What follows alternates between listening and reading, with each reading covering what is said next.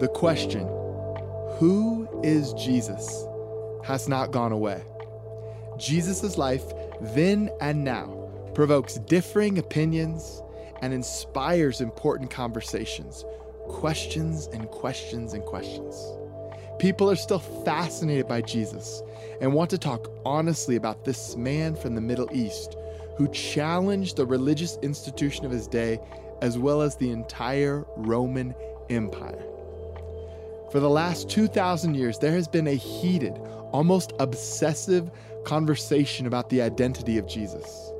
Every Easter, Time or Newsweek runs another cover story where experts are consulted, evidence weighed, and conclusions asserted. There are countless television specials, each with their own angle and agenda. Books and articles, movies and podcasts cannot be counted. We are fascinated by this ancient rabbi from Galilee. The level of intensity surrounding the questions about Jesus is intriguing, but at times confusing. The amount of information and perspectives, all with their own biases and agendas, is dizzying. Who do we trust? What evidence counts? Can we talk honestly about the issues surrounding Jesus' life? What's important to note about all of this is that one person, Jesus, is central to Christianity. It's worth pondering this and stating it again. Christianity is about one person. Christianity is not primarily a way of life, a law, or a philosophy, but is about an individual. It's about an encounter with the man from Galilee. Christianity is about faith or trust in a person. That's why every theological question that we ask, such as what is salvation, or what is mercy and piety, or what is the church, or what is the kingdom of God, is secondary to the question, who is Jesus? The heartbeat, the sort of radical center of Christianity, is trust in the person of Jesus. Is this radical giving of oneself to an experience with Jesus. It took the church close to 400 years of debate and dialogue to pen the following creed. And I want to read you this creed in its entirety. It's the creed from the Nicene Council and then the Constantinople Council. It began to develop from Nicaea, then in Constantinople. So this is about 325 of the Common Era to 381. So let me read it for you. We believe in one God, the Father Almighty, maker of heaven and earth, of all things visible and invisible, and in one Lord Jesus Christ, the only begotten Son of God, begotten of the Father before all ages, light of light, true God from true God, begotten not made, being of one substance with the Father, by whom all things came into existence, who for us humans, for our salvation, came down from heaven, and was incarnate by the Holy Ghost and the Virgin Mary, and was made man. He was crucified for us under Pontius Pilate, and suffered, and was buried. And on the third day he rose again, according to the Scriptures, and ascended into heaven, and he sits at the right hand of the Father. Now this creed, its long history, its questions, its sort of embattled and embittered past, it still shimmers for us. It still has something to teach us. It's still of striking, resounding beauty. Now we could spend hours and hours and talk about every detail and nuance of this creed, but we don't have time for that on this podcast. The type of discussion, the type of questions that this creed provoked teaches us that Jesus reveals God, that Jesus is God's central communication to humanity, that Jesus is the message of God to humanity in flesh and blood. With the poem A Song in the Dark, I wanted to think clearly and write simply about what it means that God became human. I asked the question in the poem itself, what does incarnation mean?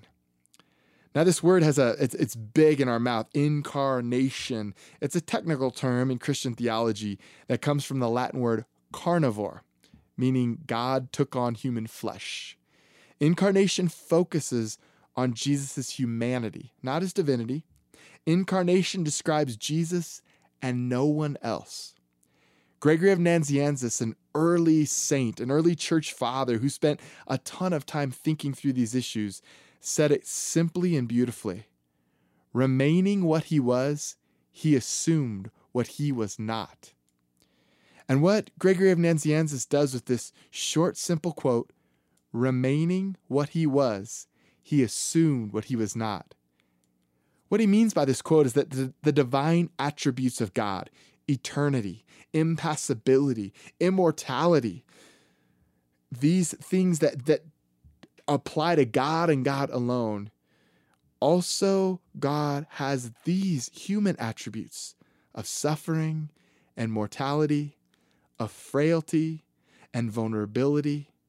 So remaining what he was, eternal, impassible, immortal, he assumed what he was not, suffering, mortal, frail, vulnerable.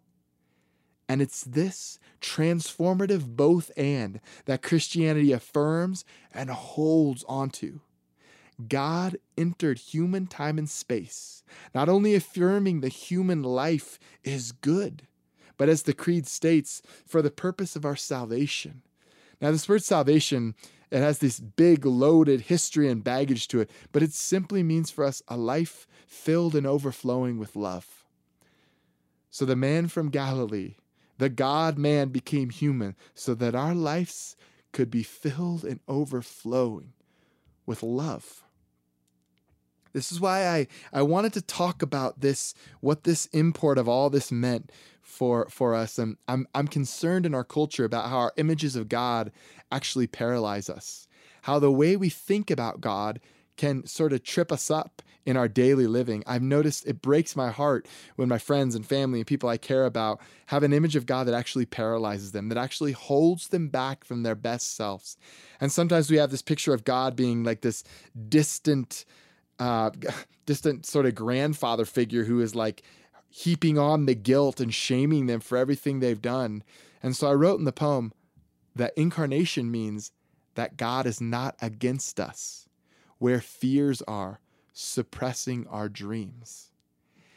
On the contrary, God enters time and space and gives us a glimpse of the real God, not the God of our imaginations, not the God of our past or our obsessive mind chatter telling us we're not worthy enough, not even the God of our family and national stories.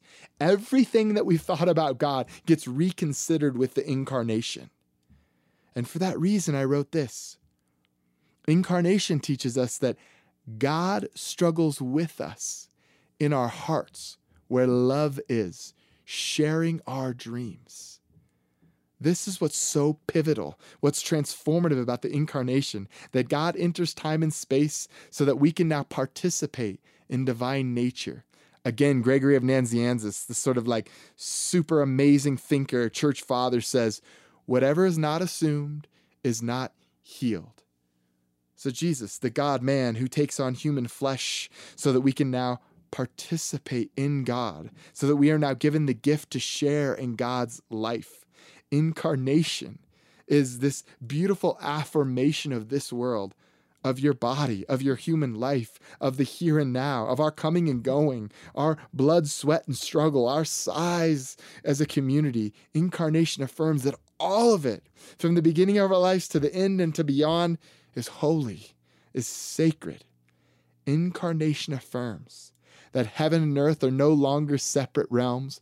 It affirms the sacred and the profane are fused, and that life is about the endless process of becoming sons and daughters of God. And that's some beautiful theology. And that's important for our minds to grasp and our lives to live. Now here's the poem.